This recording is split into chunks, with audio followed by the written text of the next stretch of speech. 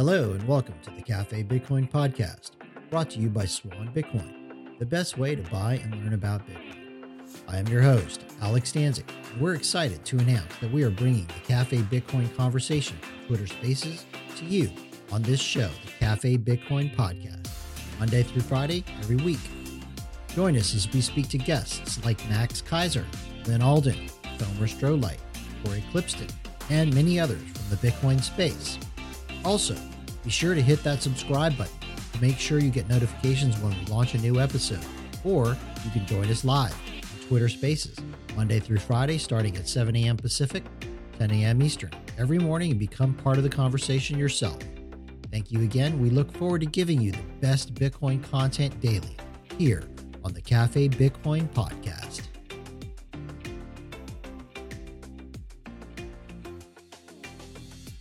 Good times. A lot of people are still very emotional about this bottom. And I don't know. I still dig it. I'm still stacking. I love it. Like Stacking Sats was telling me this morning, she's like, hey, it went up, like it bumped up like 1,000. I'm like, damn. Yeah, I know it's fun to accumulate at 18 or so. I agree with you. I'm in the same camp as you. I'll accumulate at these levels for as long as I can.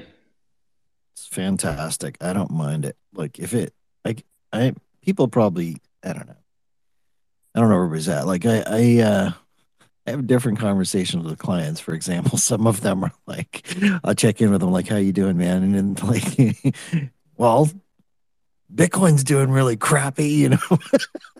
It's like, how do you think I'm doing, right? And it's like, those are the ones that I know still have a little ways to go before understanding what it is, really. Because the ones who understand it really are like, fuck yeah, let's go. Good morning, everyone. Alex, Jacob. I just got up here because I wanted to share a thread that I read through, and it was very concise, very succinct about the White House proof of work paper they released. I thought it was really well done by Bikes and Bitcoin, the username, or that's his handle. So if you guys want to think about, yep. Let's hear it. Oh my God! The TLDR is just a lot of like old school. Okay, hold up a second. Hold up. Andres, we've talked about this before. Here's the rules. You can bring some shit up. You can talk about it. Yeah. I respect that. Read the article. No, I read it. The TLDR is just like pretty much what you remember when Nick Carter was producing very good papers against the energy flood. Essentially, like it's all of that old regurgitated old energy flood that everybody's thrown at Bitcoin and proof of work algorithms.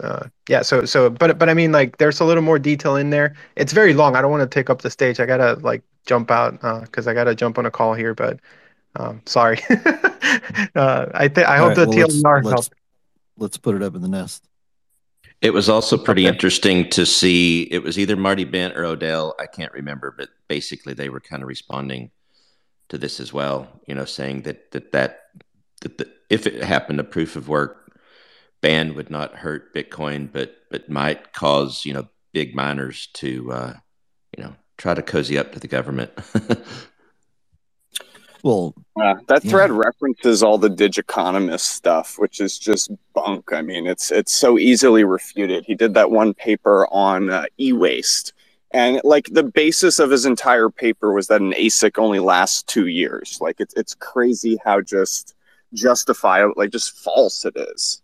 And I don't want to give too much away, but there's some really exciting stuff in the works. The details are being finalized, but let's just say we are working to publish counter research. It hasn't been finalized yet, and who is doing it and how it's going to happen, but it's looking good and exciting to announce that soon. So you're just giving us a carrot right now, huh? I'm just saying I'm having a very exciting conversation at 3 p.m. today, and Alex, you're going to hear a lot about it. That rule should apply to Steven too. What should apply to Stephen? That he just given us a little tidbit, not the whole full story. Well, to continue off that, Andre, Steven, there's a lot of stuff I've been working on for GAM in the back end. I've been talking about it for a while, just because we're dealing with our own things, but then we're also waiting for like the general public environment to be more conducive to our argument. But I think it could be useful to that particular initiative. Whenever we do decide to publish it, I'll send it to you like via DM or something on here.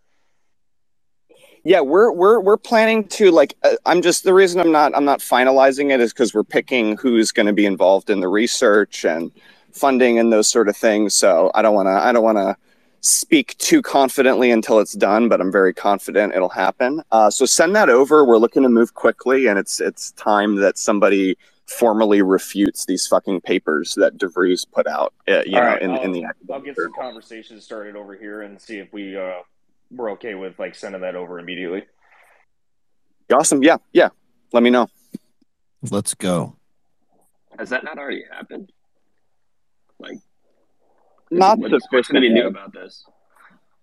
Not sufficiently. I mean, there's just a huge lack of formal journals published like from a pro Bitcoin perspective, or at least not from an anti-Bitcoin perspective. Like you look at the White House report and they just cite these same few studies every time of DeVries and Mora et al.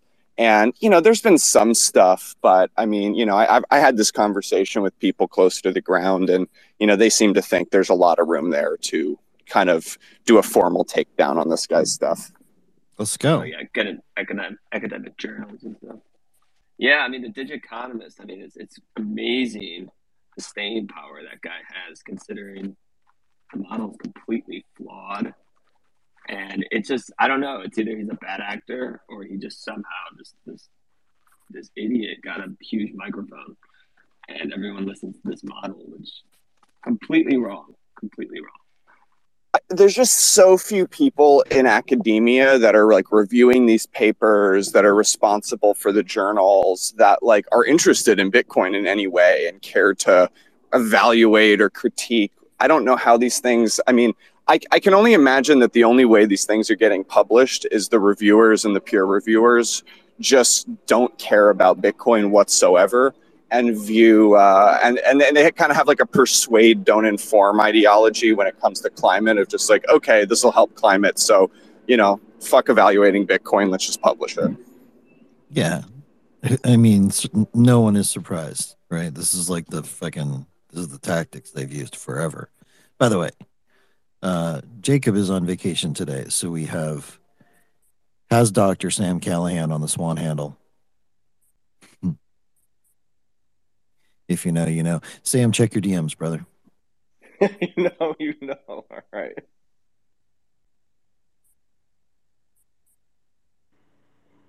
The climate narrative that you guys just brought up, I was listening to a podcast today, happened to be talking about carnivore versus vegan diet, and not that I wanted to get into that, but it seems like whoever can tie their narrative to climate change gets a pass, because of course climate change is the big deal, and this woman was talking about all the marketing around vegan foods and vegetarian, this, that, and the other thing. It's going to save the planet, because eating meat increases the temperature or something stupid like that. So yeah, the narratives are so screwed up, and people don't want to. I don't know, man. They don't want to think. I don't know what it is, man. And the whole narrative about Bitcoin bad for the world, boiling the oceans. It's absurd. And the people that should look into it, they don't want to or something. I don't get it. Where's the journalists? Where's the true reporting? It's just not there. It's horrible. Yeah, not to mention all that monocropping that is required for those like diets and foods, Surfer Jim. Like, it's terrible for the soil. Like, it's like it requires heavy fertilizer input, like heavy water expenses, heavy diesel. It's like it's not better for the environment. I can tell you that. Okay, here's the thing, Jim. You're like continually surprised. Like, I don't get it. Why aren't these people like reporting on this? Where's the journalism? Listen, bro. I'm not really surprised. You know that. Okay, I was just gonna say, we are the news now. We are the news now. Get on the mission. Let's go. Alex is getting concerned. Yeah, what's Not the concerned. I'm just trying to make sure higher- everybody's on the same fucking sheet of music here. We have a job to do, guys. I mean, it's obvious. What's the higher click through? We're boiling the oceans, or we're not. I mean, come on. Boiling the oceans is going to get tons of clicks. That's all it comes down to. But by the way, since we're kind of talking about this vegan versus, I'm pretty excited. There's going to be a meat processing plant, if you will, here in Texas open up like in a couple of weeks, where people can take their stuff if they have it, or find someone like me that grows a little bit of, a few cows, and they could buy one from me and go get their own protein processed. It's USDA, but it's much it's a lot better Shane, way of processing it. Is that the one that Will Cole has been working on? I think Will is involved because he's at Unchained, and Unchained Capital is kind of connected with the Beef Initiative guys. So, but this is it's not Will, but you're right. The guy's last name, I think, the rancher that's kind of behind this, I think his last name is Cole. But I just saw it announced this morning, like 2 weeks. So I'm pretty excited. It's literally driving distance for me to, put a cow in a trailer and go have it processed. So fantastic. Yeah. So KNC Cattle just tweeted out. There was a tweet from KNC Cattle. Corporate America will no longer control my family or our customers' protein supply. Ladies and gentlemen, hometown meat market and processing in Luling, Texas is just a few weeks away from opening, and we are ready to help feed the nation. Yep, that is it. Check out K like kilo ANDC. Speaking of this topic, real quick, since I've been closely working together with Texas Slim basically the whole time with the Beef Initiative. I was trying to get over to White Oaks Pastures on September 16th for their conference, but I can't. I just can't swing it. It's too short a time frame. But if anybody is interested in seeing that stuff, I would definitely try and partake in that little. They're having a very tightly knit small group conference over at White Oaks Pastures. I would recommend it. It's going to be pretty cool. Yeah, just a clarification there. The gentleman at KNC Cattle is Cole Bolton. That's his name. I met him down at Bit Block Boom. And I believe this is just the first of many proposed small level processing plants so that the ranchers out there are not subjugated to the giant processors out there that are just controlling the entire meat market around the world. And so I love to see it. Yeah, definitely. Decentralize everything. Take the power away from these assholes. By the way, quick comment about that. I realize that I swear a lot. All right, I get it. I had a guy tweet at me the other day, and he's like, hey, I try to listen to your thing, but it's like you guys swear a lot. Basically, I'm summarizing. And it's like, look, it's an adult show. We do. I'm not going to apologize for it. I mean, the guy was basically coming from the perspective of there are some people out here who they don't like that or whatever. And it was almost like an attempt to change the way we dialogue. I don't know if it was or not, but I'm going to just put this out there and say that we're not going to change the way we dialogue. All right. Look, this pressure that people put on other people to try to get them to say certain things and not say certain things. This is the reason our country is so fucked up right now. One of the many reasons, right? They get guys to just shut up and be polite and say certain things and not say certain things. That's how they got you to stop talking about God and politics, people. They never stopped talking about it. Your enemies never stopped talking about it. They just got you to shut up. Alex is a dark tetrad. Let's go. The world is retarded. Hey, and I like, Alex, what, we've said before too about, and I know this show's not about politics and I'm not going to make it about that, but I've come to also realize that in many ways, Democrat, Republican, this, that, the other, that has separated many of us in many ways. And it's unfortunate, so yeah, we need something different. Yeah. I would like to say, sorry. The challenge is you look at what was remarkable, I think, about America prior to the 70s, 60s, 50s is you had a country where people disagreed heavily, but there was enough shared value. There was enough common truth that people who disagreed on certain political topics or other realities could still collaborate in trying to build a nation. And I just think we've lost touch with that, where if you disagree, then you're on opposite sides and you can't find commonality in other ways. Weird. Well, it's like the disconnect happened when we like disconnected the dollar from a gold standard. That's, weird how that lines up like that, right? Imagine that. Yeah, also, I just wanted it's the thing about like we should be able to have a conversation, right? And not hate each other because we had a conversation. It's this whole thing about you're not allowed to say that because I disagree with it. That's what I disagree with. It's like, how about go fuck yourself? Yeah, we need discourse. And one of my primary concerns about, I tweet a lot about energy. I talk a lot about energy. And the reason that energy concerns me so much, besides just how primary and fundamental it is to the, functioning of human civilization, is that we can't, the discourse isn't open, and you need that discourse. If we're not able to have the conversation, maybe I'm wrong about my conclusions. Maybe the way I see what we should do isn't correct. But I fear that if that discourse doesn't happen, if there isn't open debate, that we have no idea of knowing, what is right and wrong. And that's my largest objection to, the steamrolling. Speaking of the topic of discourse, I just wanted to do a little public shout out of appreciation to Surfer Jim, like how polite he is in every conversation we have. Like, he doesn't try and talk over anybody. Like, he'll sit there and raise his hand. It's just it's nice to see. No simping. Well, I'm not simping.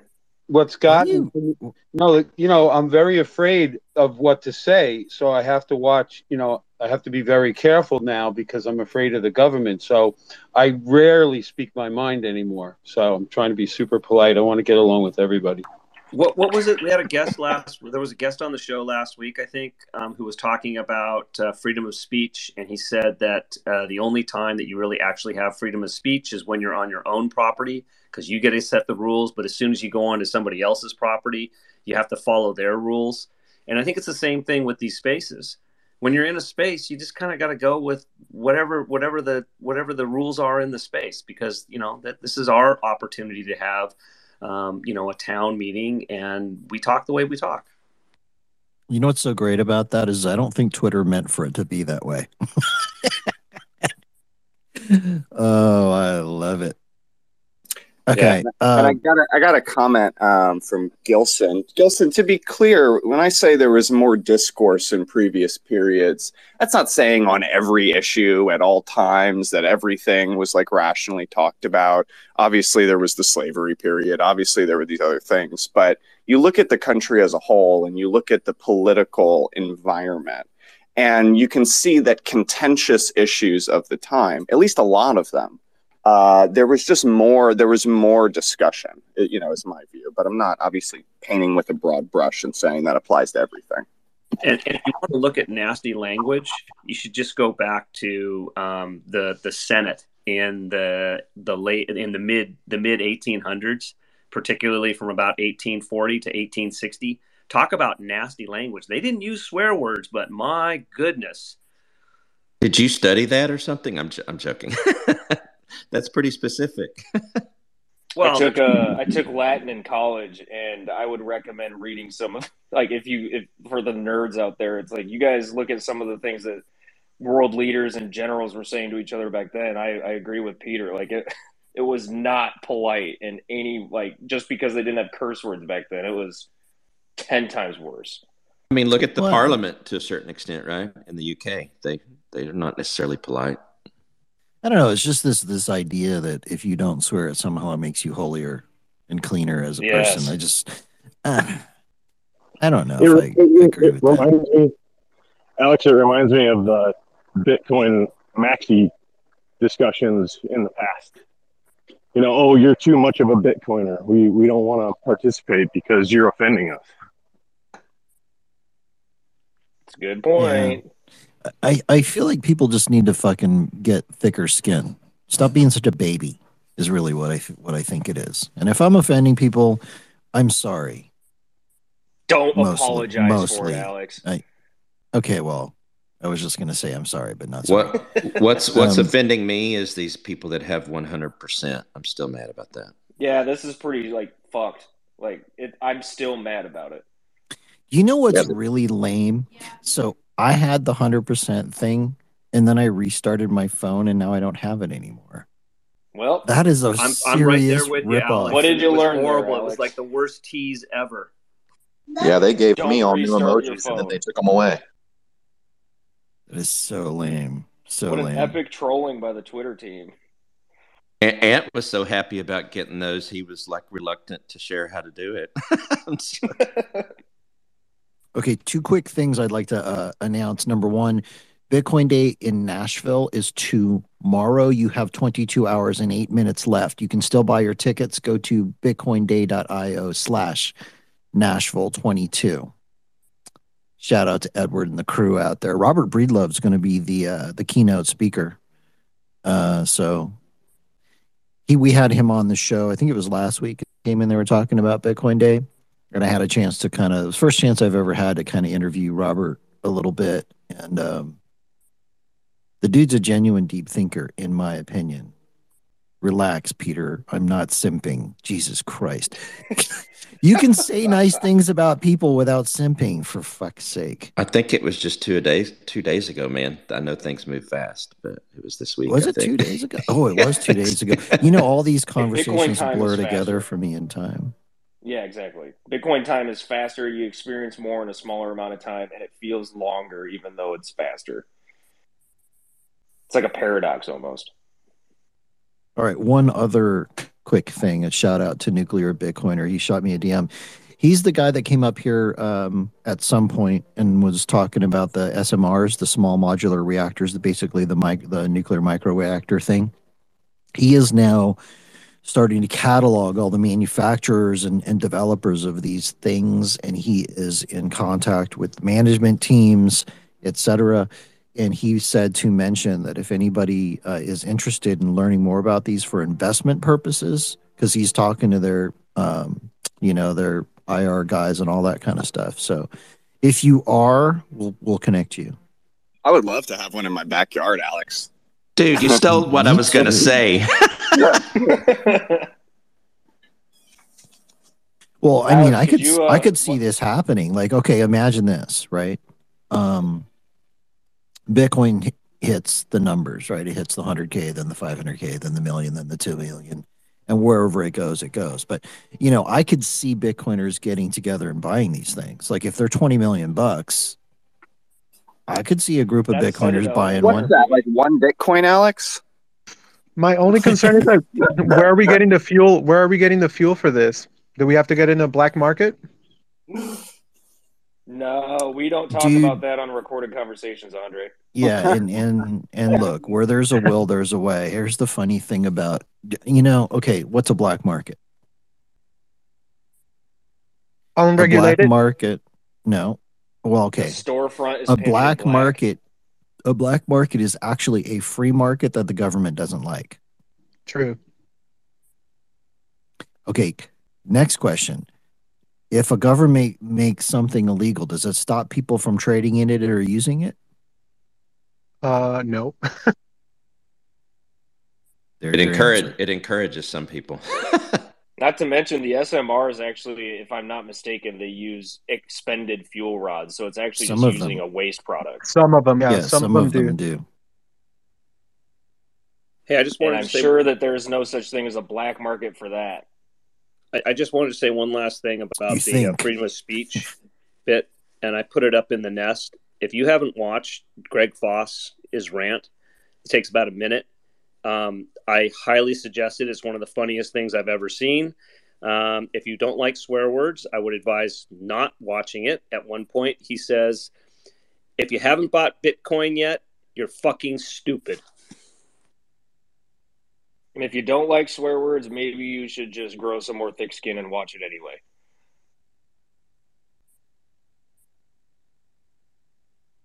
It was proven by science that people that swear are more honest than people that don't swear.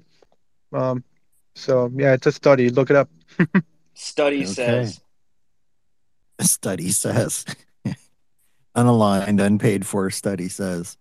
Yeah, I wanted to comment what Alex said. Yeah, a black market is simply a market of people wanting to trade where another group of people calls it illegal. And just so we're all familiar here, the government is just other people that used to be in diapers and shit themselves just like the rest of us. And they found themselves in a position to control everybody else. And they're just a bunch of parasites wanting control over us. And so black markets are just free markets, essentially. And that's why Jim speaks politely, so he can say such scathing things that don't attract too much attention. You must not have been listening to me over the last couple of years because I'm generally not this reserved. And by the way, the bull market is back. Years, I can tell you the, that. The bull market is back, folks. 8% today, 13% over the last 3 days. Bitcoin's on a tear. Yeah, New Yorker construction worker doesn't swear, really? What fucking New York fucking construction fucking worker doesn't fucking swear? Come on, motherfuckers.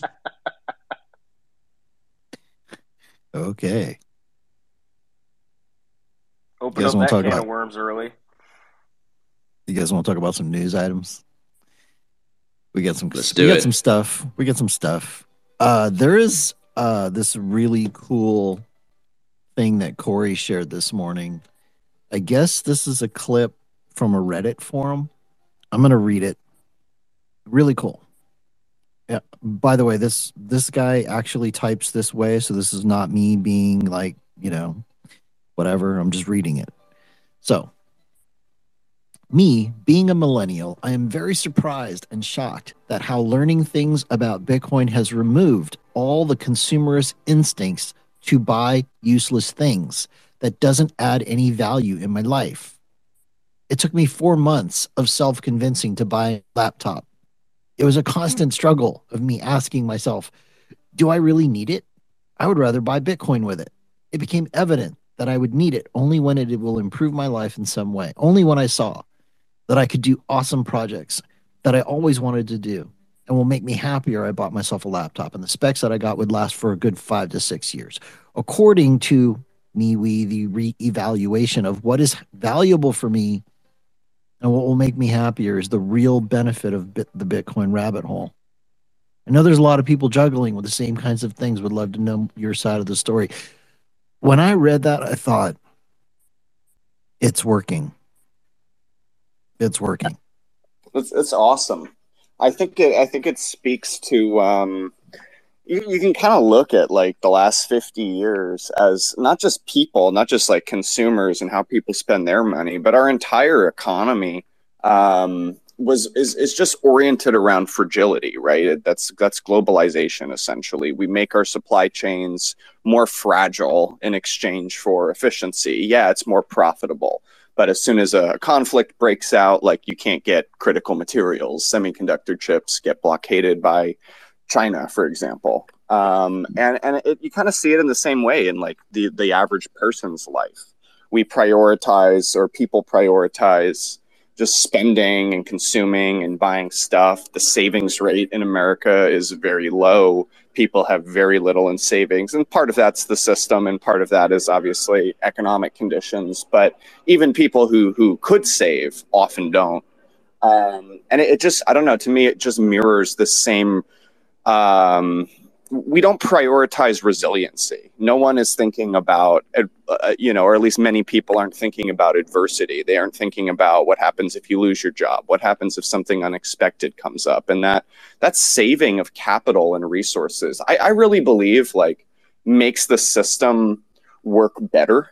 Even if you lose like a little bit of like top line revenue or profit, like the system's a little less profitable, it's much more resistant to shocks. And I think it's, far better in the long run. Hey, Stephen, that sounded just like time preference, low time preference versus high time preference. Absolutely. Absolutely. It's just the ludicrousness of like the Keynesian, like, what would you call it? Like modus operandi or whatever. claiming that every single dollar in the system needs to be circulated through. It's just like when you for a good example is just look at the supply chains over the last 2 years. If you increase efficiency too much, then the resiliency of the entire system gets sacrificed to abysmal ends. It's just, yeah, I agree. Absolutely. I mean, even GDP, if you look at what GDP really is, it's make money go fast. That's what it has turned into. It's turned into the speed at which money circulates the system. And then there is this logical leap. There's this assumption that when money circulates faster, it produces capital in terms of it produces productive resources. But that's such an assumption in my mind. That's such a starting point that I'm not willing to accept. They just assume that all you need to do is flush a system with money and people magically invent productive resources, new technologies, new efficient factories. And they don't. Capital allocation is a very deliberate process. And I think we've gotten away from these basics. Yeah, I would add to that capital accumulation is how it's supposed to start first. We live in such a debt-based monetary system that people borrow to start businesses, whereas in the past people saved to start a business, and they could save because the money they were saving in held its value. And so everything's gotten flipped on its head as far as how the economy works, how businesses operate, where the risks actually are. It's so obfuscated because of layers of bullshit and bureaucracy and all of that. And this low time preference that people in Bitcoin are starting to adopt is going back to those type of roots. Like I got to save for my future. And if I do it in this thing called Bitcoin, my purchasing power is likely to not only remain, but increase. And now the incentive is to save again. And I could see, 5, 10, 15 years from now, a huge amount of brand new startup businesses from people that have saved their Bitcoin and have plenty of resources to go out and start that new company. That's why we're here, right? Getting on the mission to help explain this to people. The average person has no idea what low or high time preference even is. They just act, and they act because of the influences around them. Yeah, it's the opposite of the inflation effect, the opposite of the fiat money effect. Well, sorry, go ahead.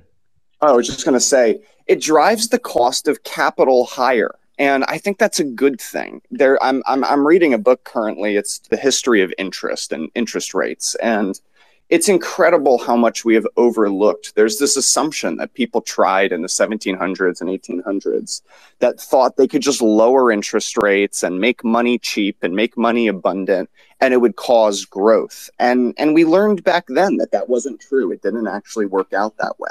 And that in many ways, societies actually functioned better when interest rates were higher, meaning it was more expensive to borrow money.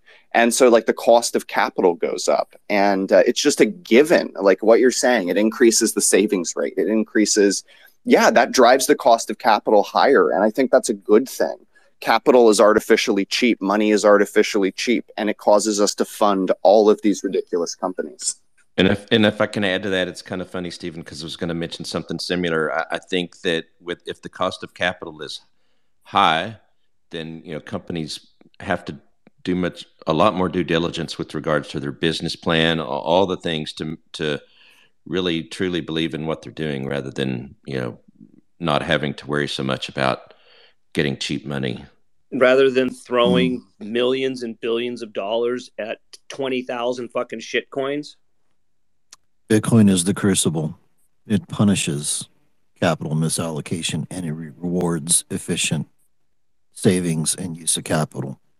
Yeah, that's 100%. Exactly right. It should not be, we live in a system where you can raise millions of dollars on nothing, and that lack of Look at shitcoins. Look at shitcoins. I mean, are you joking me? Well, what was the whole move in Silicon Valley? Is if you're gonna make something, you can't be making money. If you want to get funding, it's just ridiculous.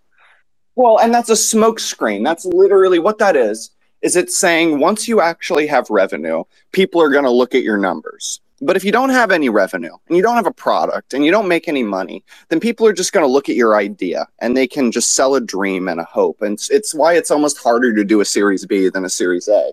But that's insane. Like that is, I mean, it's insane. And I'm a full advocate for a system where it is much harder to raise money, but it is much more expensive to borrow money. People need to evaluate their investments because it's worth it to hold money, because storing your savings in money in Bitcoin, you're not getting debased. It's worthwhile. It holds value. So you're not in a rush to funnel all of your cash into some new project. And if you're going to invest your capital in a project, it better be damn good, because the Bitcoin's valuable, and that improves the functioning of the system in my mind. I would encourage everybody and anybody to listen to the recent podcast with Saifedean and Elise Colleen, and they get deep into this whole thing. Her company, her investment company, she discussed this exactly what you're describing, that they are looking for companies that have an actual product that's going to actually produce revenue, like investors used to do years ago when startups, people had an idea and then they compared it to, the whole shitcoin industry, where it's all about hopium. It's all about what our token's going to do one day. And VCs are just throwing insane amounts of money at these things, pumping up the narrative with no actual product, no revenue whatsoever. And then the rug pull and, 14-year-old traders in their mom's basement on their dad's credit card are losing money here because, the market is so broken. But yeah, we get back to that, there's actual value in a company. They're actually producing a product that makes revenue that we can actually get our investment back. I think we're going to move to that over time, and Bitcoin is definitely helping, in my opinion. We're moving back in the direction of capitalism. So that's such a key point. Sorry, Alec. That's such a key point. I just want to say this, that part of how we got here is equity, shares, stocks became a store of value. They've become a store of value. Why is that a problem? It's a problem because an equity is actually a debt. It's actually a liability. The higher the price of the stock goes, the higher the valuation of the equity, the more cash flow you need to generate to pay back your shareholders. And so there's a reality that it can't just go up infinitely. It's actually an obligation to pay back cash flows. But as soon as we started to think of it as just like a store of value, it's just something you own and it goes up, we have just completely neglected this concept of equity is actually a liability to a company.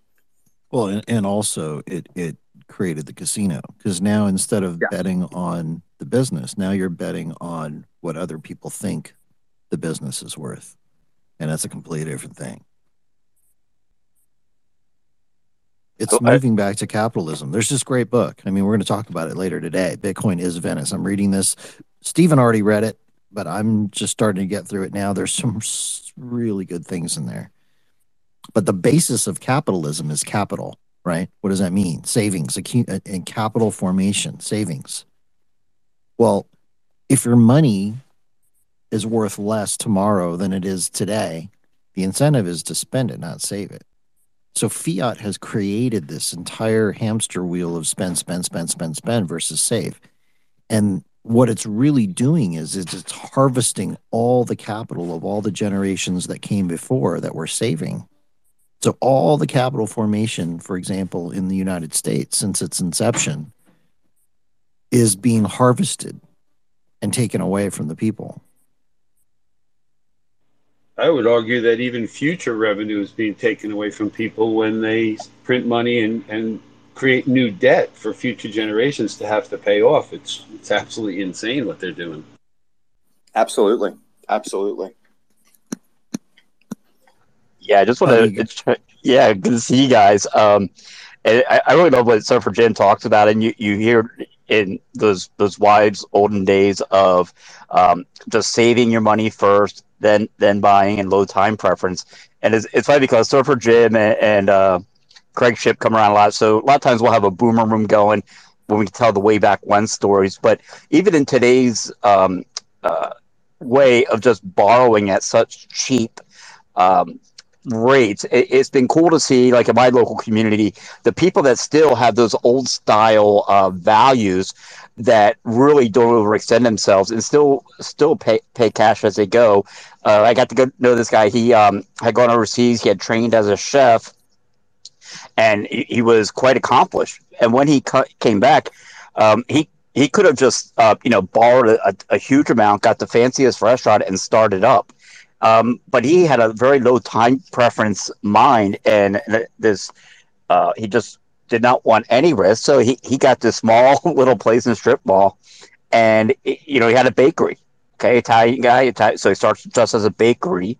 All right, paying cash as he goes. Once he had enough, he expanded to be open for lunch hours. But he put quality product out there, and people kept coming and coming. So he moved the store. So he actually moved his restaurant, and it got bigger. He started offering dinners, and that got so big. He bought the place next to him, but he was just paying as he goes. But what was great, man, is when you see these economic downturns, is those are the guys that can weather the storm, and because they were low time preference. I always love to see that, even in the fiat world. Building. I want to quickly shout out to Jan Pritzker, who's in the audience. Jan, I'm throwing you a follow if you are not a follow. I'm sorry, I'm already following you. I'm throwing you an invite if you want to come up and talk. Of course, you're not obligated to do so. It's just if you want to. Go ahead, Jim. Yeah, I just wanted to add to what Cubby said. I've had my own construction company for over 30 years, and I didn't borrow a dime. All I did was I made profits, and I kept buying more tools, and I kept reinvesting in myself. And I have zero debt because of it. I own every bit of equipment I have, and the work just keeps coming to me because I did quality work. I tried to always do high quality work and honor my word because that was my impression of how you did things. I'm an older guy, so I grew up in a time where you put out value and you got paid for it. You didn't promise things that you couldn't deliver, like we see all the time around us now. So, I'd love to see a time where people go back to that. Save some money and start your business. Don't borrow to do it. For me, it's been. I'm not like the greatest, most wealthy businessman, but I'll tell you, I had control over my own life. No one could push me around. I didn't owe anybody anything, and I just got to live my life, the way I wanted to, and it's made a huge difference in how I've become, the person I've become, for good or bad. Yeah, and Pubby, the thing you're describing capital formation. Like you're describing this process by which capital is formed, and kind of the argument people on the other side would make, well, what if he could have done it faster if he borrowed the money, and wouldn't that have promoted more growth? And like the problem with that argument is, one, you're now exposed to leverage. And if there is a downturn, like you said, you're more likely to not be able to weather it. And then two, now we're giving out loans to, the lender cannot determine beforehand who is going to be successful and create capital. So we end up giving a lot of loans to people and not that this can, always be determined, and there's value in experimentation, but the easier it is to get a loan, the more we lend to people whose businesses fail. And that is a destruction of capital. And so like you're describing this organic process where capital is created, and it's a healthier system between the leverage and the misallocation. Hey guys, just wanted to weigh in a little bit back. We're talking about something that triggered a concept in my mind of conspicuous consumption, and how much our society runs on conspicuous consumption. That impulse buy, like accumulating junk you don't need, right? And stripping away your hard-earned work. And especially if you have little people in your life, they are constantly being marketed at such dark arts of marketing level, subliminal level. And it starts from the very time you go to the, convenience store, and then you see, all the gum and the candy at eye level. And I'm not saying deprive your kids from treats or whatever, but teach them self-discipline, teach them about the concept of conspicuous consumption and how that's targeting them, and start to talk to them early about this and build some self-discipline. I think most people be familiar with the marshmallow test, right? That it destroys our society early question on. For you then. How do you do that? How do you teach them self-discipline? How do you teach them Well, low time preference I when have. they're in the candy aisle and at eye level they want the candy. Yeah, I mean, it's constant parenting for sure, and it's saying no, and we have a hard time saying no as parents, especially if you are in a privileged position where you can do it. I remember as a kid growing up, it was a hard no because we couldn't afford it, right? But Yeah, if but you're in a okay, so my question is though, is that teaching them self-discipline and low you, time preference? Because look, I'm a parent too, and I thought you had some magical solution to this problem because that's all I did too. No. The question is, does that teach them that? I don't know if it does or not. yeah, I It mean, might it I'm might be still trying to genetic. figure it out. I would say your example, Alex, is what's going to teach them. When you just tell them no and they don't understand why, it takes time, and you just have to be the example. And kids see it over a long enough period of time. But if they see high time preference with you and your wife and the people you're Okay, around buying stupid stuff, yeah, they're going to mimic let that, I me let think. me let me rephrase it because I mean I don't know that I'm not sure that actually matters. Does okay, let me ask you guys this question for the panel in general. Do any of you know young children who are self-disciplined with low time preference? And if so, how did they get that way? No, it's a process. I mean, you come to it. All right, so is it fair to say that like that's probably not realistic for a child? Because I know I was pretty high time preference for most of my life. Um, I was well into adulthood before that started to change. Alex, here's what I do. I have a teenager that's just got a job, and what I said to her is like, look, the money that you put away, I will match, but you got to keep it in there for a year. And if you convert it into Bitcoin, I will even add a little extra, right? And so it's like allowing them to have choices, and seeing and showing them that there is a yeah, like a low time preference benefit to it. And it's like, and so she's put we're going down to El Salvador, so she's saving up for that. That's her goal. So she's saving some money, and I'm matching it. And when the time comes to cash it out, then I'll give her. And so there's a reward there, right? And so but yeah, like children by nature, they're high time preference for sure. Yeah. Okay. Wicked. We got a lot of Uh, hands here, so we're going to go yeah, around quickly here. I'll go quick. I mean, I personally know a couple of fairly young children who have pretty low time preference. I'm pretty sure they would pass the marshmallow test, for example. And these kids are maybe 4 or 5 years old. And one key difference I see in their upbringing is their parents and or guardians, whoever's taking care of them, are they treat them very maturely. Like they talk to them, they explain to them a lot of things, even if they don't necessarily think the kids would understand completely what they're explaining. They take the time to really explain like everything. And I know this doesn't work for all the children, right? There's some children who have just a very short uh, you know attention span, so it's hard to do this with everyone. But for the kids that have a longer attention span, I think taking the time to explain things in detail, like they're a fucking adult, works a lot for them. Interesting. Okay, Ant. Yeah, I just wanted to share a proud dad moment, because I think that in order to do this, like somebody said a minute ago, that it comes to the parents too, and like how they're handling, their teaching their kids. But I mean, the thing is like I try to work these moments into my kids' lives. Like, and this just happened the other night. We went to this like restaurant, and whenever you come out, they have these two big gumball machines. They're like huge, they're like taller than the kids, and it like spirals down, super exciting for kids. I'm not really one on impulse buys, and so I usually like steer away from stuff like that. But I also don't want to like, you know, take away from their fun little childhood. So if they're being good, and they're coming out, I wanted to give them some. We also hadn't given them some for a long time. Every time we go, they see it. So anyway, this time I had 4 quarters in the truck, and so I had gotten them. I gave 2 to one and 2 to the other, and I told them that they could get, you know, two, it's up to them. They could either get none and just save it, or they could get, two gumballs and like blow the money, or they could get one and save the other quarter. And that was literally all I like proposed to them. There was no like added benefit of, if you save it, I'm going to give you 2 later. None of that. It was just, those were the options. And it was cool. I think my daughter got peer pressured in because my son did it first. But at the same time, they both chose to get 1 gumball and then save the other quarter. And I'm telling you, we were super excited. So it can be done. It can be done. There you go. And Swan Private Macro Friday turns into how to raise low time preference children.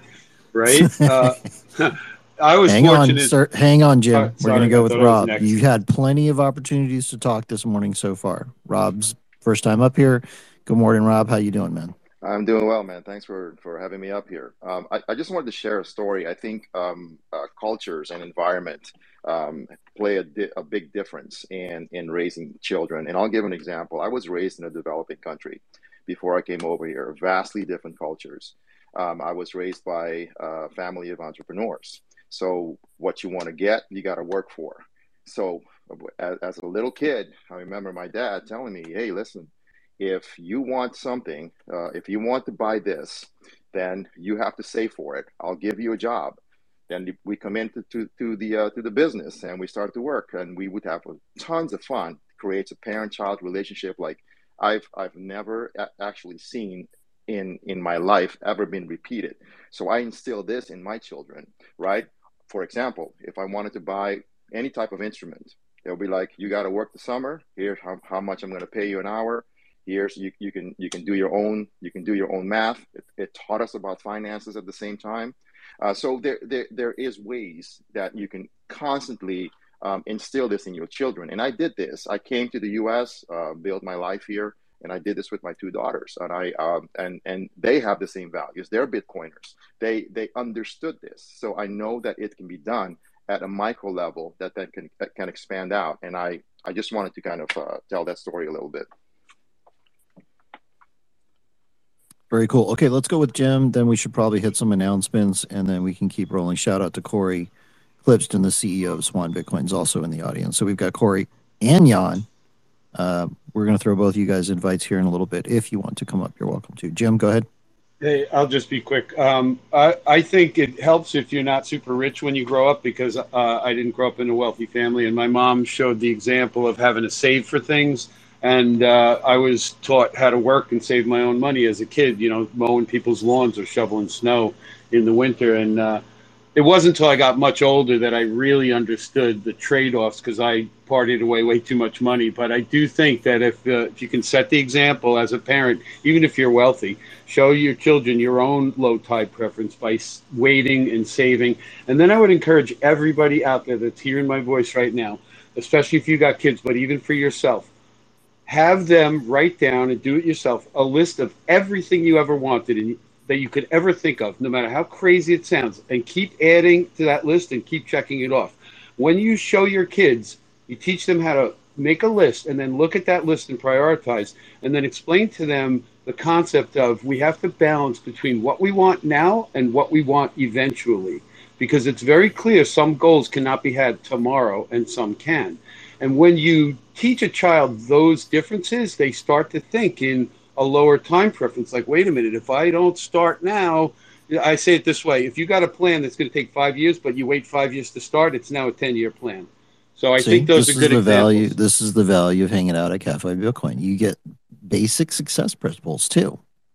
It's fantastic. Cover all kinds of things here. Okay, cool. By the way, to quickly add to that, you could also make lists of what you want to be and what you want to do too, not just what you want to have. I would say that's part of the list. Everything you ever wanted, which is things to have or things to be or people to know or status, it doesn't really matter. Anything that you thought, I would love to have that. That's the first list everybody should make in their life. That will be the roadmap to the rest of your life. Do you remember the things that you have, though, or do you remember? Dude, I have my list from 1985 Easy, still.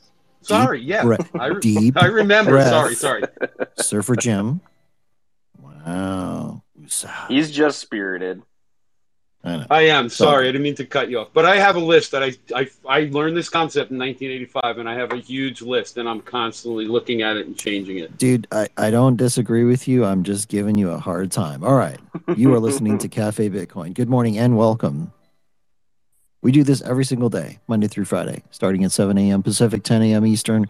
We roll for 2 hours, talk about all things Bitcoin, the place for your morning news and to learn about Bitcoin. It's also a preferred hangout for some of the smartest minds in the industry to just drop in here, talk about what's going on. It is a podcast up on Fountain, Spotify, Apple. If you want to know about when those drop, you can throw myself or Swan Bitcoin a follow to be notified of when they drop. Something that's really cool is coming up called the Pacific Bitcoin. Well, it's Pacific Bitcoin. It is a conference coming up in November 10th and 11th in Santa Monica, California. I am super excited for this thing. It's going to be hosted by Stefan Livera, Natalie Brunell, Peter McCormick, whom I'm sure many of you love. We're going to have the speaker, great speakers. We're going to have Corey, Jan, Lynn, Jeff Booth, Dylan LeClaire. I could go on and on and on. Like, all of your favorite speakers are going to be there. We have some announcements on the ones that are coming up that we haven't revealed yet. They're going to blow your mind. You're not going to want to miss this, guys. PacificBitcoin.com to buy your tickets. You can use promo code CAFE, all caps, for 30% off. Some quick stuff about Swan. So I work with Swan. Swan's an awesome company. I love it. I work with Swan Private. If you want to know more about that, you can shoot me a DM. If you have a business and you want to put Bitcoin on your business balance sheet, we can help you with that. You don't have to live in the United States. We can take customers from all around the world. Some people are confused about that. Like, I'm not from the U.S. I can't be a Swan client. Oh, yes, you can. Yes, you can. We have a new Swan IRA product. If you want to convert, if you're, from the U.S., you want to convert your existing IRA into Bitcoin, we can help you do that. We just launched Swan Advisor Services. If you guys have a financial advisor or a registered investment advisor who you are a client of and you've been trying to get them to help you buy Bitcoin, but they can't because they either don't know how or they don't have the platform, guess what? They can do it now.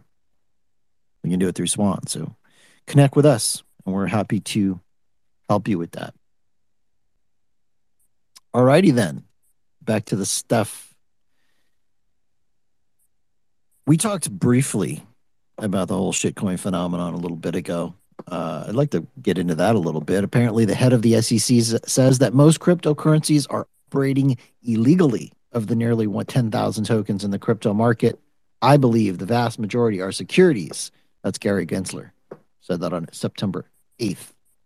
Offers and sales of these thousands of crypto security tokens are covered under the security laws. So we've talked about this many times in this space, but it's just reiterating that's his stance. And he's fine with the CFTC having oversight over Bitcoin because he considers Bitcoin to be a commodity, the only one that he considers to be a commodity with any certainty. This is a huge difference from a regulatory standpoint. So for those of you who are still confused about that, don't shitcoin. It's bad for you. Any thoughts, guys? Jim? Yeah, he left room for some shitcoins to not be considered securities. If you reread that first sentence, he said something like the majority of them or something, and he knows better. He knows better. He taught a course on Bitcoin at MIT years ago, and maybe it's political, maybe he's trying to pacify somebody, but it should have been a little more direct. Everything other than Bitcoin is Dude, a you're not going to security. get everything you want. You're not going to get everything you want. I know, but he's in a gray area. I think the fact that he said that Bitcoin's the only one that he's absolutely certain about as being a commodity is a positive thing. So take the wins, bro. Fair enough. It's a hard line, and it's just political to not take the real stance. Why do they do it? I don't know. We do it. What's the difference? Because we don't have his job and we're afraid of somebody? I don't know. Wicked, did you have some thoughts? Did I have some thoughts? I didn't have my hand up, but I mean, I guess I saw you come off a mic, which indicates you had something. Oh, did I do that? I don't know. It might have just been a slip of the finger. I mean, I guess I do have some thoughts. I wasn't planning on saying them, but I don't know. I mean, I think it is political. Obviously, he's, even though he's not a politician, technically he is a politician, right? He's like, he has to do certain things to keep his position, and so he's going to do those things in his own self-interest. I don't know what other shit coins he has on his mind that are possibly not securities, in his opinion. I have some ideas of what ones they might be. It's probably, if I had to guess, Ethereum and maybe some other proof of work, early cryptocurrencies, which don't necessarily have like rulers behind them. So like, shit coins like Doge and stuff.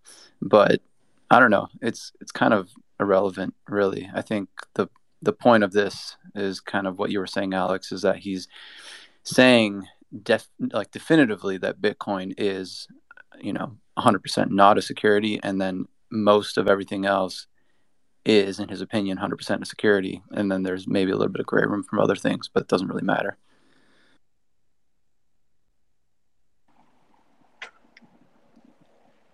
Yeah, hey, this is Moonbugs. Fair points. Sam? Hold up, Moon. Hey. Good morning. Hang on one second here. Sam? Sure. No, just in that paper or letter that Gensler wrote, I liked his lawyer question, which I think is an important question to ask just in general. And he's like, I have a question for the lawyers in the audience. Do you represent any clients regarding their token projects? And then he says, I'm going to guess that you did not take on the work on behalf of a dispersed, unidentified group of individuals in an ecosystem, highlighting that, there's no CEO of Bitcoin. They can't hire a lawyer to protect their project because it is truly decentralized. And so any of these other token projects with foundations or centralized companies running them, they're going to have a whole team of lawyers in DC. And that alone is, I think, it's a good test. So I just like that little part of it. Yeah, that's a good angle. I mean, ultimately you have these scenarios where people are receiving funds on behalf of the project /coin /protocol /token, and then they're using those funds to hire, legal representatives and employees and stuff. And I mean, you're talking, that's a business. That's a corporation. That's what that is. 100%. Seems pretty obvious to me. Wicked? So this is kind of on a different note, similar vein. I was wondering if anyone has thoughts on the news of Coinbase bankrolling some lawsuits against the Treasury Department following the Tornado Cash ban. I mean, obviously, I think the reason behind this is Coinbase is a very large staker in Ethereum. They don't want to have to be the ones to block transactions once they switch to proof of stake, which is what would happen if this Tornado Cash thing blows up and goes through. So now they're bankrolling lawsuits against the Treasury Department, and it's a similar vein, right? Like you have a protocol now which has been more or less captured by a few large entities, and so is fairly centralized. And even though this, doesn't, it doesn't really have to do with whether or not it's a security, it's still in a similar vein of like, what does it mean to be decentralized, and why is that important for cryptocurrencies? Yeah, the Tornado Cash thing, I think, is a little nuanced, just because they could, if they succeed at it, they could very easily turn around and apply that precedent to Bitcoin. So it is something, I've watched closely. I think, you can argue that like a right to privacy is a right to privacy. And that's pretty separate from like whether the coin is a security, whether it's useful, whether Ethereum works or anything like that. But I do hope privacy wins here, and I think it's good for Bitcoin if it does. I would say, I mean, just in response to that, I would say that it kind of, to an extent, it doesn't matter as much for Bitcoin as it does for these other cryptocurrencies, because for them, if this goes negatively for that, right, then Coinbase being one of the largest stakers and a bunch of other, exchanges and large stakeholders, will have to abide by those rules because they're, large entities that have to follow regulation. Whereas with Bitcoin, you're going to have like miners in Russia and North Korea and other fucking places that don't give a fuck, and they're going to still confirm, transactions or include transactions in blocks. You might have to wait a little bit longer, but you'll still get your transactions through eventually, especially if you pay high transaction fees. So like for one system, it matters a lot. For another system, it matters not as much, I hear you. I mean, I agree that it messes up all of these business models for Coinbase and staking, and you have this thing where if like fungibility is disrupted on the base layer, like all of these protocols, all this DeFi stuff kind of falls apart. But I don't envy a world where Bitcoin is only mined in hostile regimes to the United States. Like I don't. That's really not the scenario I prefer, for sure. I view that as a negative. Yeah, I mean, I'm not one to usually agree with Coinbase or support them. I've written a whole threads about criticizing their business practices, but at the same time, I have to support them here. I know they probably have some business interest to go after this, but at the same time, this is an attack on freedom of speech and code, and I think it does have kind of more broader significance to Bitcoin. And they have the resources, they have the best lawyers, they have a ton of money, one of the earliest exchanges, so they're one of the only people that probably are incentivized to actually fight the treasury on this. So I actually applaud this from Coinbase and Brian Armstrong. And it's so important that we protect privacy and the freedom of speech in the digital age. And this is just an ongoing battle that's been going on for decades. And it's crazy what happened with Tornado Cash. I mean, more Bitcoiners, I think, should be raising their voice about it because, there's a dev in jail out in, I think, the Netherlands right now for basically just writing code, and it's just insane, and it should be fought. It's a violation of our human rights. So I got to support Coinbase a little bit on this. Yeah, I agree with you. I agree with you, Sam. I mean, ultimately, there's a dev that wrote code that's in jail, and I don't care that code was written on a protocol I don't support. I don't care that they, I don't really care, right? Like, it's a separate discussion of Bitcoin versus Ethereum or the capital dynamics around it or how they're raising money or how it facilitates scams. It's just a question of like someone made a privacy protocol on the internet and got arrested, and I can't support that. I don't care what it's on.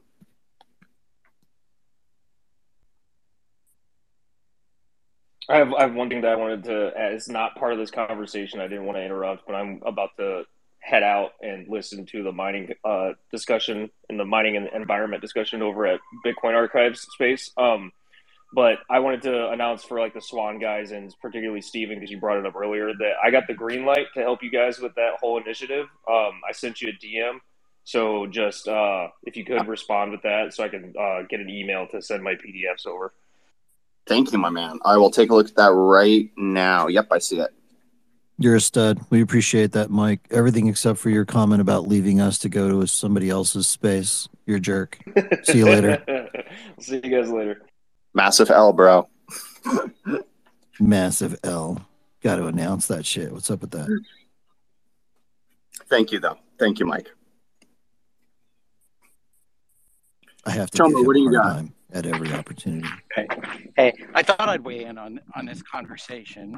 I certainly don't want to say that I am in favor of governments violating people's rights, but I'm also realistic enough to know that governments do violate people's rights. And this is what's so powerful. It's such a simple sounding word, decentralization, but it really has deep, deep implications because the implication is it's ungovernable or uncorruptible or unregulatable. And this is what creates this game theoretic situation where if governments can't control it, like, they eventually acquiesce and accept it. If you can't beat it, you join it. And so I don't think that there's a scenario in which, because it's permissionless, Bitcoin is outlawed in the United States of America for any period of time lasting more than a couple of months at most, but I don't think it ever even happens.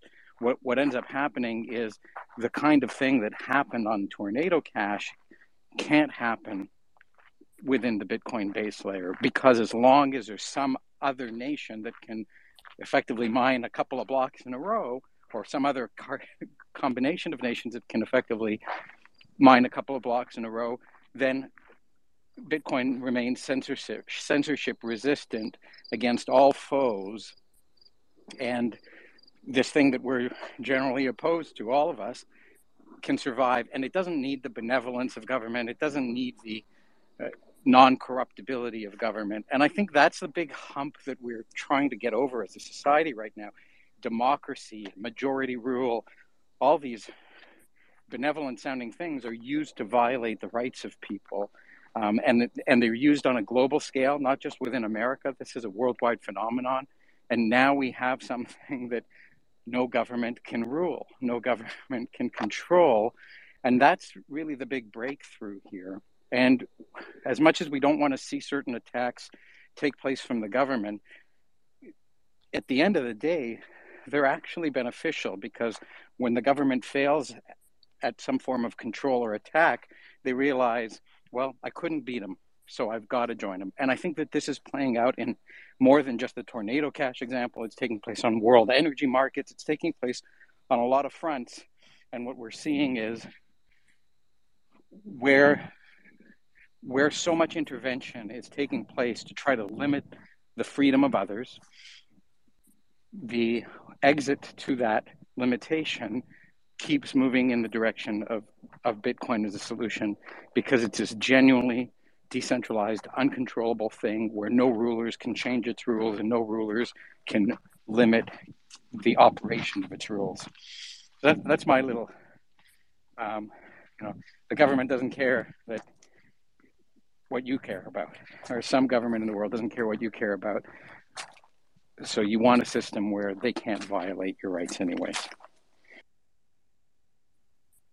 So I'm on the other side of this quite a bit. I view that as just like a very non-optimal, non-preferable scenario. Like my Goldilocks scenario for Bitcoin is gradual growth, gradual adoption until it is 10x the size it is now before any sort of more direct confrontation. I really do think we want this thing to just kind of continue to grow in the way it does until everyone in the world has so much capital wrapped up in it that it's not only like, can the mining network survive, can the network survive, but even just like doing something that would negatively impact the price would be like detrimental on a national scale to the amount of money that is involved in the network. Like, to me, that is the optimal scenario by far. I'm not disagreeing about what's optimal. I'm just saying you can't decide what's optimal because you're not the king of the government or of all the different governments, right? Like, it would be optimal if Vladimir Putin didn't invade the Ukraine, and it would be optimal if our leaders in the West were a little bit more intelligent and planful and honest. But these things aren't necessarily true. And I'm not predicting exactly what's going to happen. I'm just saying the fact that this thing is engineered to survive no matter what non-Goldilocks path we follow is what guarantees that we're going to come out the other side of this tunnel where the light is at the end of the tunnel, and we don't need to hope and pray that our benevolent overlords take us down a Goldilocks path. They can take us down a really nasty path and we still succeed. And I think that's when the light bulb comes on for people to say, might as well take the Goldilocks path, or try and test the non-Goldilocks path and see that I'm the one who gets hurt trying that path. So get back on the righteous path. And like that's the point that I'm trying to make. It's not, oh, we should be attacked. It's great if we're attacked. It's like, you know what? There are pros and cons of both. If we only take the Goldilocks path and never get challenged, we'll never get the adoption, because many people will remain skeptical and they'll say, well, the thing claims to be able to withstand attacks, but it's never been attacked because it's being treated with kid gloves. Yeah, so but it just cuts both ways. Yeah, but that's assuming that the reason that like mass population is going to buy Bitcoin is because they're going to like suddenly have this like self-sovereign moment where they like wake up and decide that, my God, I need to have my money in a sovereign vehicle, as opposed to I think the reason the majority of people come to use Bitcoin is just because it's a better store of value. I mean, I think that's more consistent with value systems that the average person has. Again, I don't actually think I disagree with any of what you're saying, Stephen. I probably am not making my point quite clearly enough. It's just that there's lifeboats in case things don't go right, and we don't get to decide. We don't get to decide how rough the seas are going to be. Yeah, we just have something like that. That's kind of my point. It's both. And I agree that like the network will survive, like the network will persist. I'm not, and I feel like that's part of the core point you're making. So I'm obviously not disagreeing with that. I just, man, that's really not the path I want to see this thing go down. Yeah, it's kind of like we have a lot of these kind of discussions, and I've observed that like there's two paths. And it's both simultaneously. One path is you just exit the current monopoly board, cross the bridge, go onto the Bitcoin monopoly board. As Jeff Booth points out, you cannot change the system from within the system. You have to change the system outside the system. Yet, on, Wednesday of this week, we had Hotep in here, and he's saying, we got to fight back against all this nonsense from a legal perspective. You got to take it to the courts. You got to do lawsuits. You got to do all that kind of stuff. It's both. I think it's both.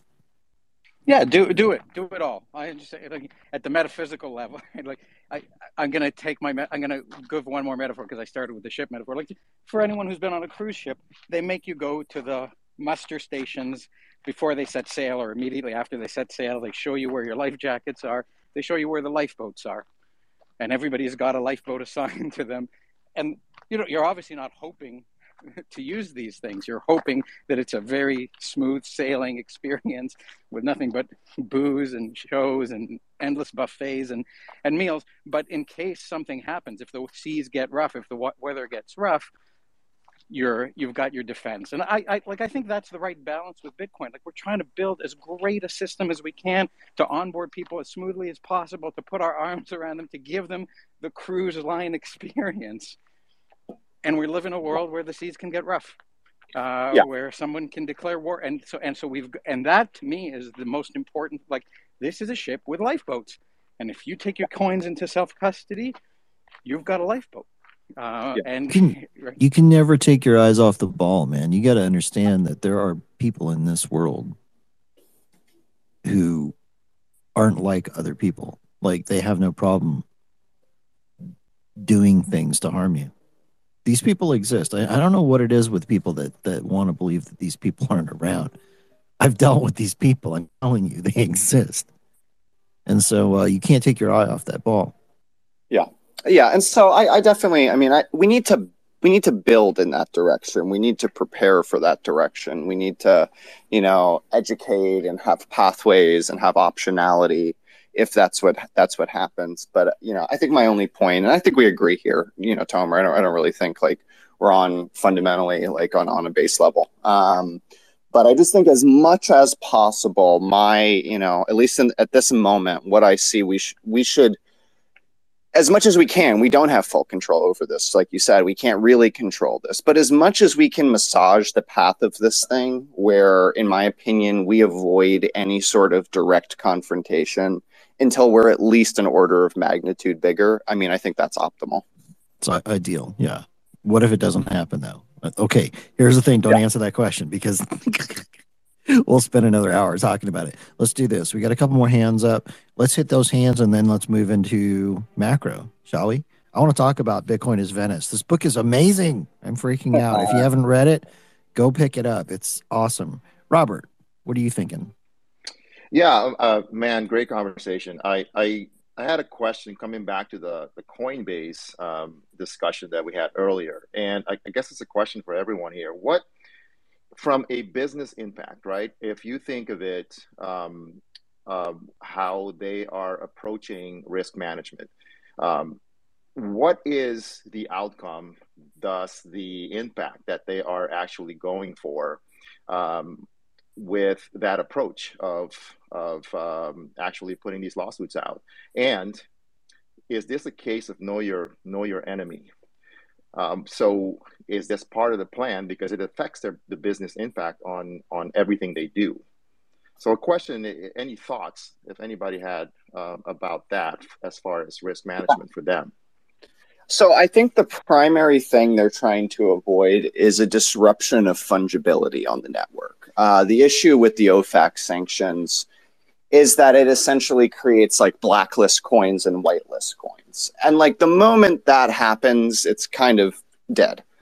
As soon as fungibility gets disrupted, then Coinbase is in a position where, oh, you can only work with like whitelisted coins, but then it's like, okay, well, how many hops? Like if they're permanently blacklisted, then all of this collateral gets destroyed from the network, and anything which goes through it, people cycling it through, increases the size of the blacklisted coins. And you just see this really pervasive impact when fungibility gets disrupted, that it essentially is like complete centralization of the system. And I know we talk about how, maybe that's already the case, but like it is on an even more profound level, where the only viable assets that can participate in like the mainstream system and that have any convertibility to fiat. So it's fungibility and it's the ability to convert into fiat that really are what's at stake here.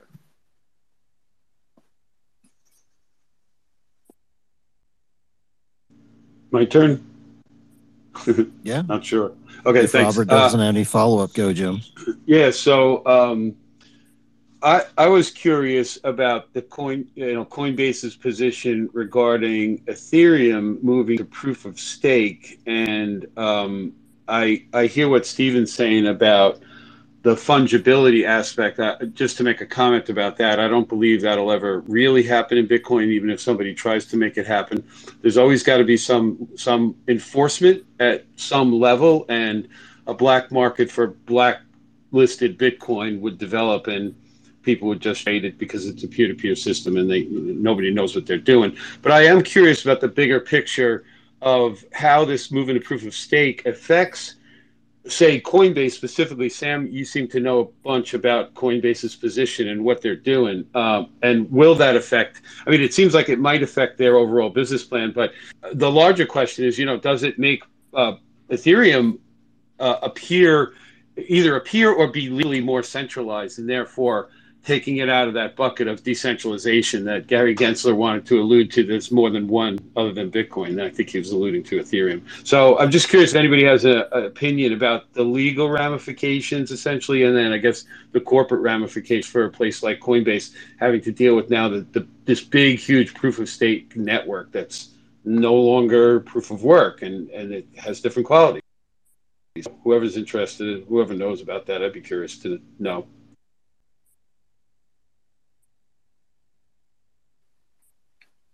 I would take a guess, and if anyone else wants to hop in, but I would say that like the OFAC scenario with Tornado Cash doesn't have too much implication in whether it's a security or not. That's going to be determined by other criteria that he's looking at. This is more about, a security versus non-security is more of a quality of the asset and how it was issued and who maintains it. Whereas like sanction, like OFAC or non-OFAC, is more of like a description of what you can do with the protocol. Are you and what the sorry, are you saying that the Coinbase is more about the sanctioning stuff versus the protocol level stuff? And that's where they want to sue. Okay, yeah. See, I wasn't completely aware of that distinction on why they were suing the judge or whatever. So I appreciate that. Still, the bigger question, though, will Ethereum be viewed as more centralized, and therefore fall under the regulations of a security as soon as it goes to proof of stake? And I see a lot of people that to stay alive out there. There's a lot of money sloshing around, and I could see a lot of pushback, but how could you argue that it's not more centralized when you got a handful of validators? I wonder how that's going to play out.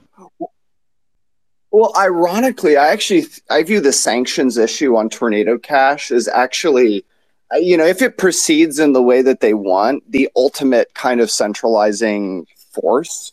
Because the moment you interrupt fungibility, like the problem with Ethereum is without debating how decentralized the base layer is, it's very clear that all the protocols built on top of it are very centralized. They're issued by corporate teams. There's equity, there's Uniswap, there's these things.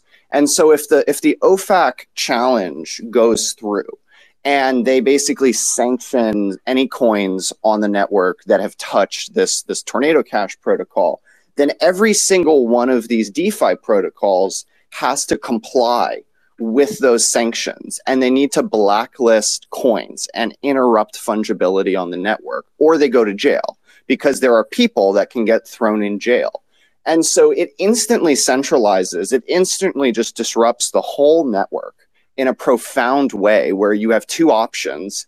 Either you just comply and it's this like centralized gated thing, or they have to like create like a rebel fork. They have to like fork everything off. But the moment they do that, there's no more fundraising. You can't raise capital. There's no more VC money. There's no more all of these things. It becomes untouchable.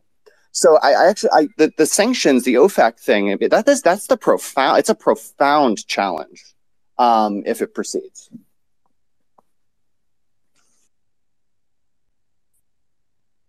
All right, good points. Let's move into some macro stuff, shall we? Let's talk about Bitcoin as Venice. Very cool book. So this book is by Alan Farrington and Sacha. Is it Sacha Myers? Sasha Myers? Someone correct me if I'm screwing this up, please. Very cool stuff. I am going to read a little bit from the introduction, and then I'm going to open it up to get some thoughts and comments on this, because there's so many profound statements that they make in this book. It was mind blowing. Like I've got I have so much of this thing highlighted and underlined, and just like it's really good. Okay, this is in the introduction of the book.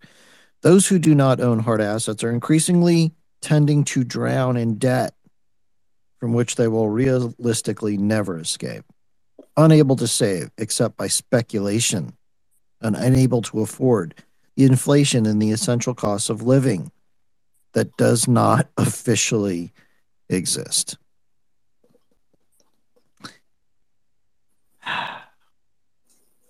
These people. What amounts to an official message is the likes of Christine Lagarde, then president of the International Monetary Fund and now of the European Central Bank, musing that we should just be happy to have a job than to have our savings protected. What is wrong with these people? Yeah. I mean, it goes back to, I think the earlier part of this conversation where we're talking about, like, it's this kind of longstanding debate between the role of saving and capital and like accumulating money, and the role of spending and evaluating economic health via like GDP or revenue.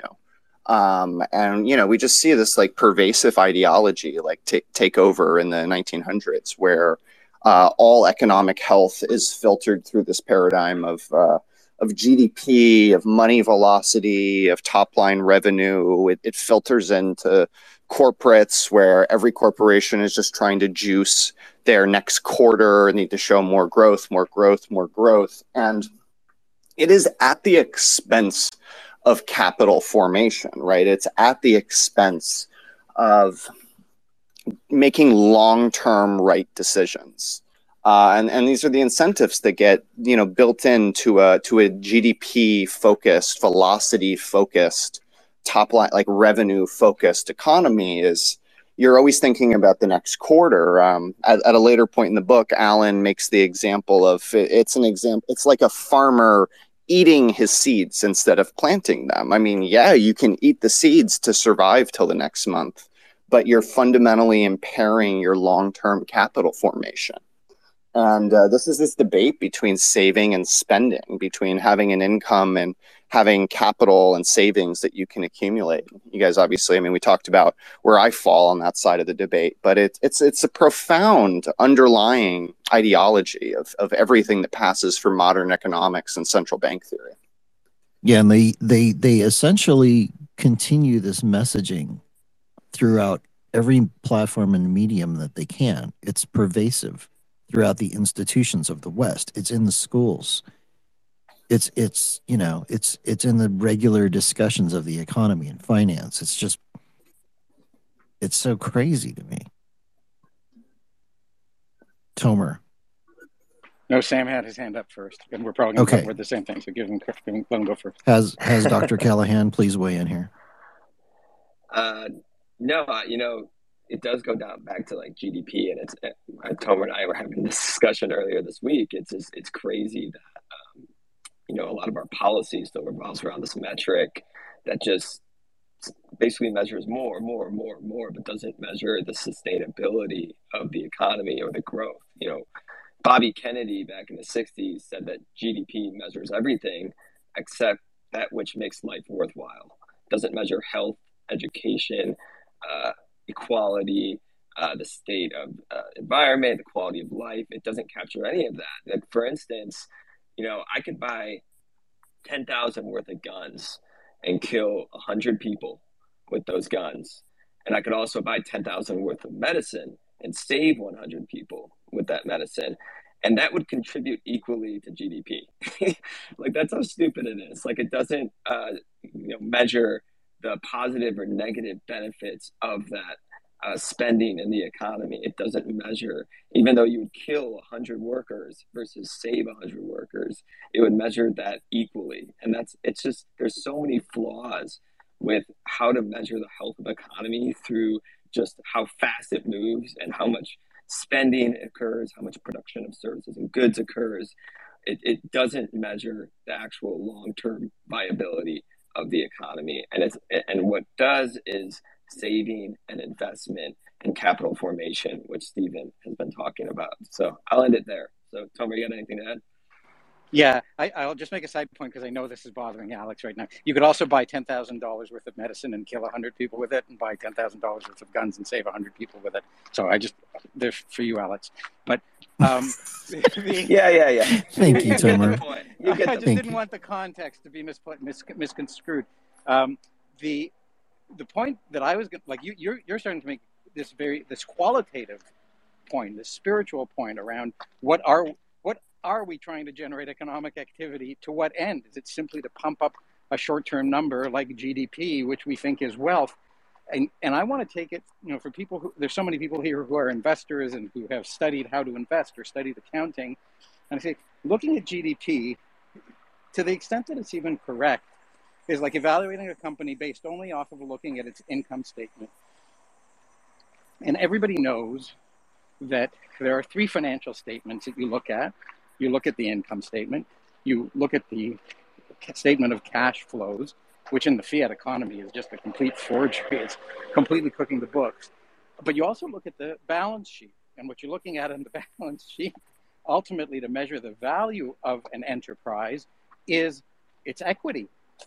The book value of its equity, which you may sometimes adjust for goodwill, which is a spiritual component, it's qualitative component that we talk about. But when we look only at the income and we're trying to optimize only for income in the short term, and we're never looking at the equity, that's when we make decisions like, let's eat our seed. Let's take apart our factories because we can increase the income short term by shipping things overseas and multiplying things using Keynesianism.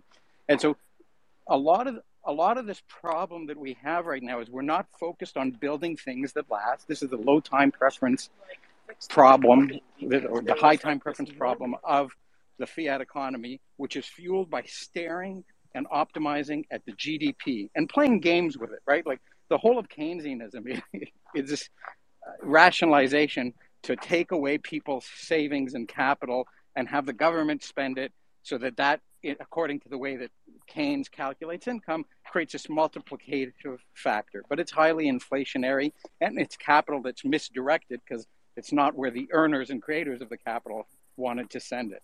So I'm sure you and I, Sam, and many others are going to be writing a lot about this view, but there's this breakthrough that we've got to get away from focusing on this one number, which is short-term income that's manipulated and gamed by changing the rules of the game, and focus on long-term total value, both quantitative and qualitative. I'll just leave it at that. Yeah. Absolutely. It's very gameable. It's it doesn't tell you the whole picture at all. It tells you nothing about the formation of capital. It only tells you about flows. It only tells you about income. I could two scenarios, like let's imagine two companies that make $1 million a month in income, and one of them makes that $1 million because they borrowed $100 million and used it to pay for advertisements on Facebook, and they're spending $10 million a month on Facebook to generate $1 million of revenue, and the other business gradually built up their product and their customer base, without taking on debt, without taking on financing, and they're generating $1 million a month, and some of that is profit. Like, both of those have the same revenue, both of those generate the same amount of income, but they're very different. They're just very different animals, because that number obscures underlying formation of capital. And it's this notion that, like, the point of all of this, the point of the machinery of capitalism, is to promote the growth, accumulation, maintenance, and compounding of capital. And that's what makes civilizations abundant. That's what makes us have access to good things that make our life better. I would like to point out and argue that it's actually the savings and formation of capital and then redeploying it efficiently. That's actually what capitalism is. What people see today is they're seeing the transfer of wealth from the mass of society into the hands of the few. That's not capitalism, guys. That's theft. Yeah, absolutely. I had a tweet, I think the other week or something, and I had a post as well, that if you go out in the world today, and there's a lot of people that are very anti-capitalism, right? That you've all kind of encountered these dialogues, like capitalism is the root of our problem, late stage capitalism, all these things. If you ask 10 of these people to define capitalism, you'd get 10 different definitions. No one would say the same thing, because nobody knows what the word means. And they would say things like private ownership, or the existence of corporations, rents, landlords, loans, interest, all of these things. We had them in Mesopotamia. Mesopotamia had the ability to produce rental incomes. They had loans, they had interest. Rome had corporations that could own property, that could sue and be sued. So none of these structures are fundamentally new. And so if we're going to define capitalism as anything, it is the system that prioritizes the process of capital formation, of saving and deploying capital and producing an efficient return. That's what it really is. And nobody. It's on a large scale, right? The idea is that, we've turned this into this way to create businesses which hopefully produce something of value to society. But if you go back and you think about it from a first principles perspective, human beings engage in capitalism. Every human being does, whether you like it or not. Some people are not going to like this, but go back to the caveman days, right? You're in a cave with a stick and a rock. You're rubbing your sticks together and your rocks, and you're trying to make fire and all this other kind of stuff. What really is wealth? Wealth is anything up and above what you need for basic survival. So you have a cave over your head, you have food, you have some clothes on your back. Now you can start trying to optimize your energy and store it in a way, and then redeploy it in a way that makes your life better at a very, very basic level. That is capitalism. Yeah, so I would actually, I basically agree with you. I'd add a detail though. I think everybody, like, descriptions of markets, production, these things, it's just a description of reality. That's just what humans do. It's not a system. It's just describing what happens. But I would actually say that we don't innately engage in capitalism, at least in this narrow definition, particularly if you're in survival mode. Like, capitalism is, in essence, low time preference, and low time preference is capitalism. And people don't innately do that, right? There are people that have very short-term thinking. They're not trying to compound their wealth and available capital. But I agree with your larger point, though. I mean, people are innately engaged in these sort of activities of acquiring resources, et cetera, et cetera. Yeah, I mean, it skips the savings part. Like today, what people are doing is that they get the money and then they spend it, right? But it's all about trying to make your life better. So in their minds, they're really trying to do the same thing. They're just skipping the savings part. Sure. Yeah. Well, a lot, which kind of interrupts the whole thing. I think what a lot of this comes down to, I'm very much resisting making a wisecrack as to what's been said, but there are people are trying to keep certain processes going. Most importantly, their lives. Right? And whether it's the caveman who needs to keep the fire going so that he can stay hot, or keep the family going so that the whole family can survive, or whether it's to keep the power generator going, which is just a modern version of a fire, just scaled up much higher, to keep the farm going, to keep the cycle of crops growing. These are all processes that we need to keep going. And we can measure how big they are at any point in time. The fire is really big, the fire is really small. But if we burn out the fire because we throw all of our wood on it at once, and then the fire goes out, that's when we trade off the short term for the long term. And that, I think, is what has been the theme of what we've been trying to describe in the last little while, whether we use the word capitalism or not. It's like, it's the sustainability of the things that we're trying to pursue, because we want to be healthy and happy and alive for as long as possible. And that was what needs to be the focus of individual lives and of civilization as a whole. And when that focus is disrupted, when people start to do things that don't prolong the processes but game the system, right? Like in the caveman situation, there's no measure using money. There's like, is the fire going? Do we have food to eat, right? There's no numbers gaming. But as soon as we put a number on these things, suddenly somebody says, well, if we hire more worthless administrators and pay them a whole bunch of money, now we've increased the value of the economy, and so we're all richer, we're all better off. But we're really no better off. We've just added red tape and bullshit jobs to something that was working fine before, and certainly not working better. You've made it less efficient, not more efficient. Yeah. So what you've done is, like, you've thrown some water on the fire, right? And when we think about these things as processes that we want to continue and improve, we want our education to be good, to continue and to improve. But what we can actually observe with lots of statistics, or just qualitatively, is that our education has gotten bigger in terms of measured value, but much worse in terms of actual value. We're not taught to think as much. We're not actually taught as many things as before, but we put lots more money and lots more time into not being as well educated as we were before. I think much is true. I don't want to be too widespread about this, but I think a lot of it is true about what's happening with our healthcare. It's certainly happening with our food, and it's certainly happening with our government. It's happening with a lot of things, and that's because that's where the fundamental breakage is, right? We're not focused on the true value. We're focused on this monetary value with a broken money that it's easy to game and disrupt and interfere with in all sorts of different ways. It's not just the money printer itself. I think that may be kind of at the root of it, but it's all these machinations that are played that inflate the GDP, and that's not just monetary debasement and what we call inflation. It's gaming to make it look like we're richer than we are, while we're actually getting poorer. We're tricking ourselves. I want to share, absolutely. I want to share a quick story that something I observed the other day that was just, I feel like one of the most useful examples in expressing this concept. So in the book and in certain economic discussions, I think there's this good way of framing of what growth really is, of what entrepreneurship really is, of what capitalism at its essence is. It describes it as like, markets exist in a state of disequilibrium. They're not balanced. If they were balanced, then there'd be no profit to be made everywhere. Everything would be efficient. Everything would be done.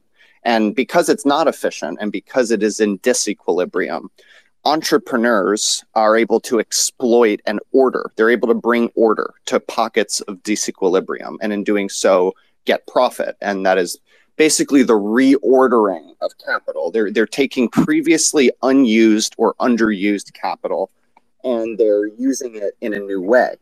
And I saw the most incredible example of it. It's really niche, but it explained the concept, I think, better than anything else. I have a friend in my area who is an environmental restoration He owns an environmental restoration company. They do like native plants and like, making landscapes, right? Like specifically to, go with the native environment. It's a niche business. It's an interesting business he does. And what he does, his entire hiring process, his talent pipeline, is he basically just hires all of his people from this one school that is like very, very kind of progressive. It's these students that otherwise would be doing nothing, that would.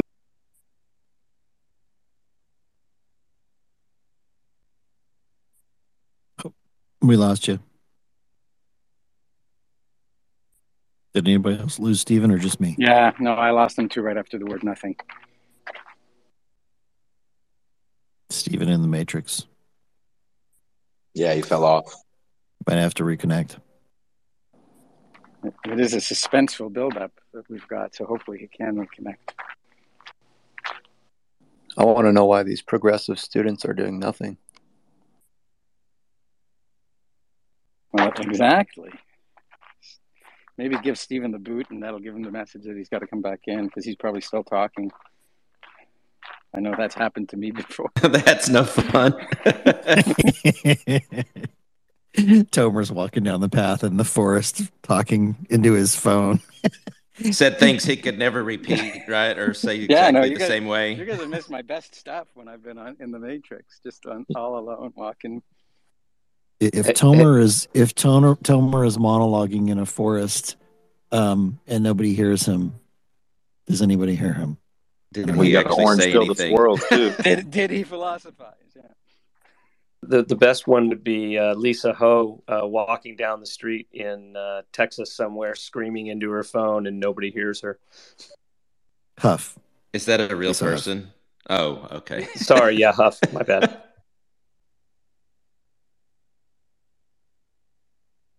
Oh, that was really bad. I apologize.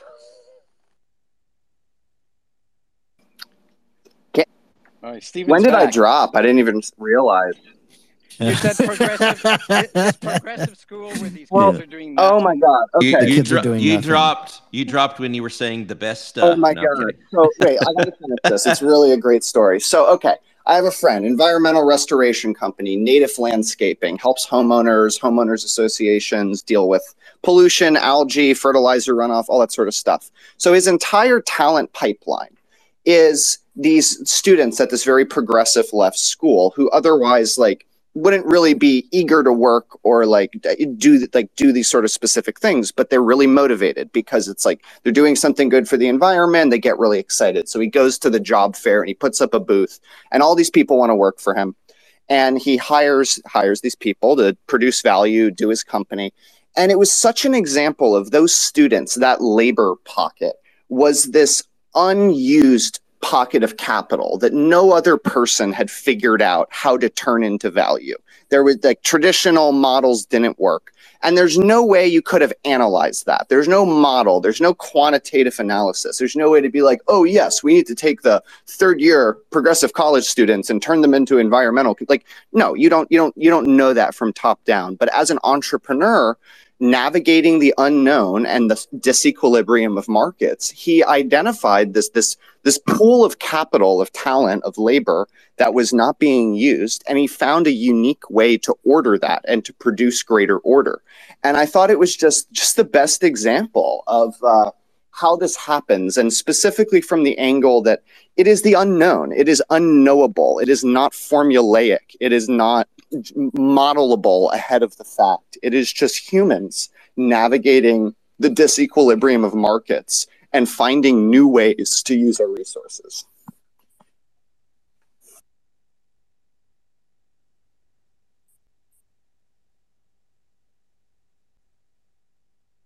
All right. Well, we've got about 7 minutes left in the show, so we can hit one more topic here. Open to questions. If anybody wants to do questions, we can do that as well. And then we'll move to closing comments and start wrapping up. I do have one thing that I want to hit here as well. I mean, there's so many things in this book that we can continue to hit, but there's this part where they're talking about some social units can avoid collapse into neo-feudalism by embracing Bitcoin. What the heck does that mean? It means that those social units that voluntarily choose to embrace Bitcoin, a global, digital, sound, open source, programmable money, will be in a position to accumulate long-term oriented capital at a disproportionate rate to those who do not. This is kind of obvious to all of us, but they go on to say they will have a superior economic foundation from which to build healthy social and political institutions, which will contrast to those left behind as medieval Venice did to the remnants of the Western Empire. That last part, just like when I read that, I got chills. It's such a good book. It's in my opinion the best Bitcoin book I've ever read, hands down. I mean, it's and then not just a Bitcoin book, but economics, finance. It's so broad, it's so insightful. I'm just a huge fan.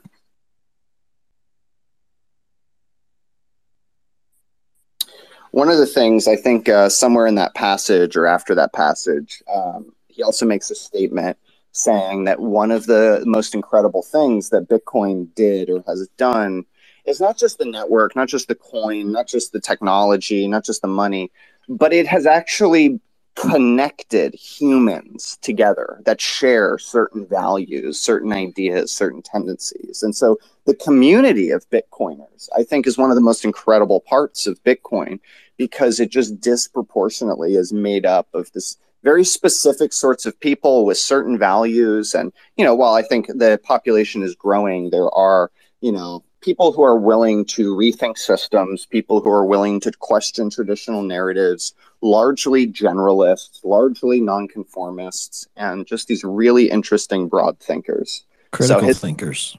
Especially critical thinker, people who can think for themselves, that don't just buy all the shit that someone else is feeding them and take it at face value and then parrot it back as truth.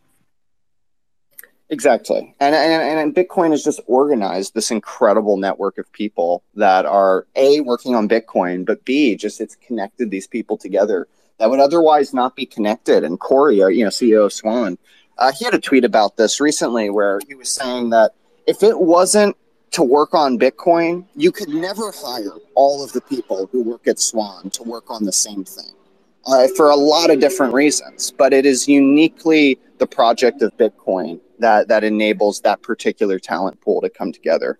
And I see that more broadly, not just with Swan, but the entire Bitcoin community is that. I'm connected with people through Bitcoin that I never would have connected with otherwise. And it's incredibly valuable. Speaking of which, I want to encourage people who are kind of on the fence and they're trying to decide if they want to go to Pacific Bitcoin or not. We talk about this phenomenon where Bitcoiners get together and you find out, oh my gosh, we share so many of the same values. I think there are a lot of, this was my experience in life. I've always been sort of an out of the box thinker. I'm not trying to toot my own horn thing. I'm basically saying I felt like I was different and alone through a lot of my life, because I'd look around and be like, is everybody crazy or am I crazy? Am I crazy? Am I the crazy person here? And what I realized over time in hanging out in spaces like this and talking to Bitcoiners and getting to know Bitcoiners in person, especially in person, you start to figure out, oh man, I'm not alone. These are my people. This is my fam. Like, there are a lot of people who think like me. I didn't know that. And Bitcoin brings these people together. So if you're thinking about going to Pacific Bitcoin, you're like, oh man, it costs a lot. Travel costs a lot. I got to take time out, all that other kind of stuff. You're not alone. Go there and you'll figure it out. Like, just the relationships and the bonds that you will build are amazing. I second that. Hey, Alex, just real quick. I put in the nest, Alan Farrington himself tweeted, it's probably a couple of months ago, basically a free PDF of it. So for those that like to read it online, go up to the nest and you can download a PDF. Obviously support, buying the book if you like the physical book, but a PDF of that book is available for free. They literally say in the introduction, we want people to go copy this and read it for free, get it online. They want people to do that. They just want to spread the word. So they're less about making money on the book than they are about people reading the book. So 100%. Well, all the sales from the book get donated to the Human Rights Foundation too, so they're making zero money on the book. It's entirely Right. just to put it out there. Which goes to support Bitcoin core devs. Yeah, Gladstein. Yep. And other things, but I believe maybe I'm wrong there. But yeah, it goes to Alex Gladstein's foundation.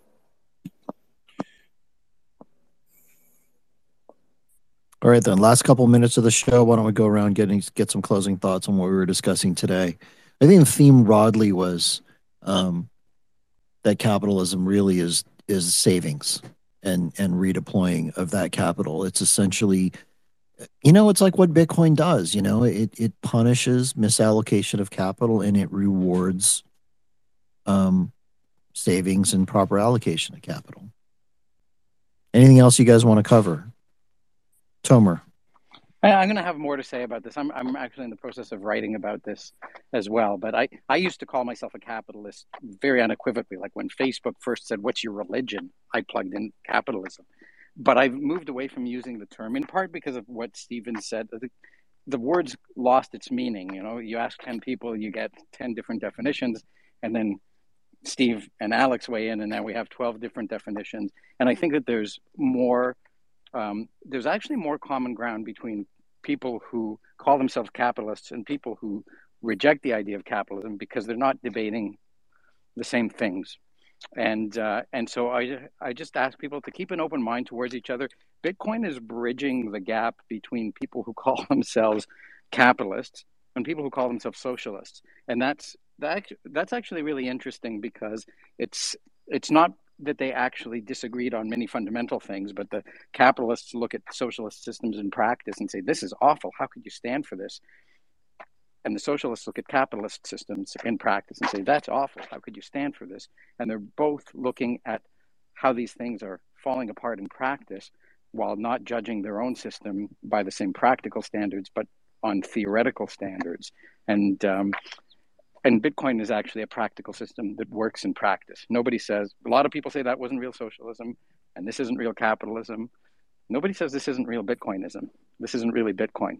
And this is why it's starting to make people aware of what's actually broken and create new dialogue between people. So there's something really extraordinary happening that is refacilitating dialogue that was closed, that was impossible to have for the last 100+ years. And it's really extraordinary. I'll leave it at that because I'll have more to say later. Peter? Hey, this is slightly off topic, but it's important nonetheless. I just wanted to let everybody know that while this conversation was going on, I moved Bitcoin off of the Swan exchange. I did it with Coin Control using 15 different addresses to move. And I know people are acquiring Bitcoin now, and it's really important to get it off of the exchange, even Swan. I also want to say, I'll give a little plug for Swan, and I don't work for them. I forgot how to do a step, and I called. The reason that I had dropped off earlier was because I called Swan, the Swan help, and of course they immediately picked up and got me on track, and I was able to do it. So I just wanted to say once again, it's so important to get your coins off of exchanges. Please do it. Self-custody is easy. Peter, I'm just curious. You're saying you put the balance that was on Swan into 15 different addresses, somewhere else, or UTXOs? Yeah, I put it into cold storage. Okay, cool.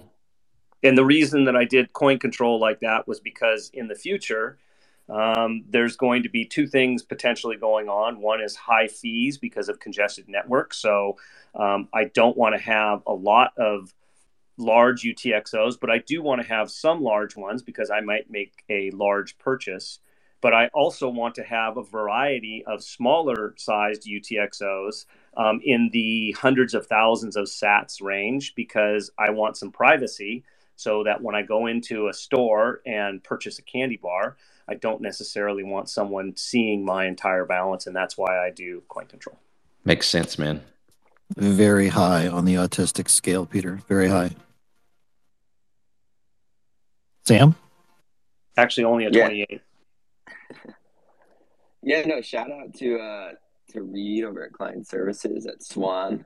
She's a secret weapon at Swan, and they're the best. So shout out to him. And I got to second that real quick because they're amazing. Yeah, they're amazing. Yeah. All the people at Swan Client Services are fantastic. They're like special operations dudes. They're just amazing. And try getting that on any other exchange. Can't find it. I think that, and just to wrap up summary from the conversation, I just think a key point to understand is that a productive society does not require inflation. Only the credit-based monetary system that we have that requires never-ending growth requires inflation and the manipulation of currencies. This just leads to inequality, civil unrest, and tears at the very fabric of our society, discourages people from being productive. We see quiet quitting and people giving up, and they aren't pursuing large life milestones like starting families. And this is all a result of the flawed credit-based monetary system that we have. And Janet Yellen tweeted just this morning that she's looking at all tools to increase productivity. Well, she should look at Bitcoin because it's probably the most important innovation we have to increase productivity. And productivity is the only way to have long-term sustainable economic growth. So that's what I'll leave it at. That was so good. Yep. Stephen, any closing thoughts? No, I think everybody covered it pretty well. I love this conversation. Maybe that's the last thing I'll say is I think the thing I like so much about Bitcoin as Venice is it does an incredible job revealing what passes for capitalism, what passes for finance, what passes for investment today is basically all wrong. It is basically this overly financialized, politically controlled fiat system that has very little in common with really what makes the basis of these, of what were really, at least what was originally intended and what was originally meant in these dialogues.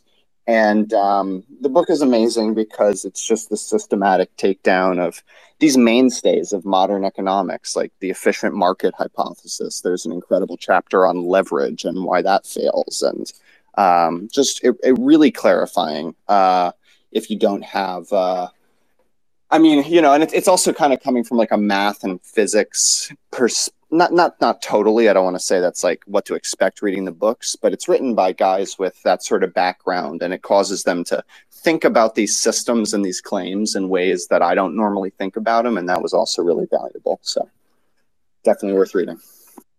Nice. And there's so much more. I mean, we barely scratched the surface. This has been a great combo. Appreciate you guys hanging out today and sharing. So that's pretty much a wrap. Bitcoin price is going ballistic right now, 10.62% in the last 24 hours. Ant, what did you do? It wasn't me, I promise. It was the stack chain. It was stack chainers. They're crazy over there, and they continue to stack blocks regardless of the market conditions or price. Hell yeah! Someone needs to get credit. Shout out to the stack chainers. You guys are ballers, man. Love you guys. Okay, that's a wrap. We're done.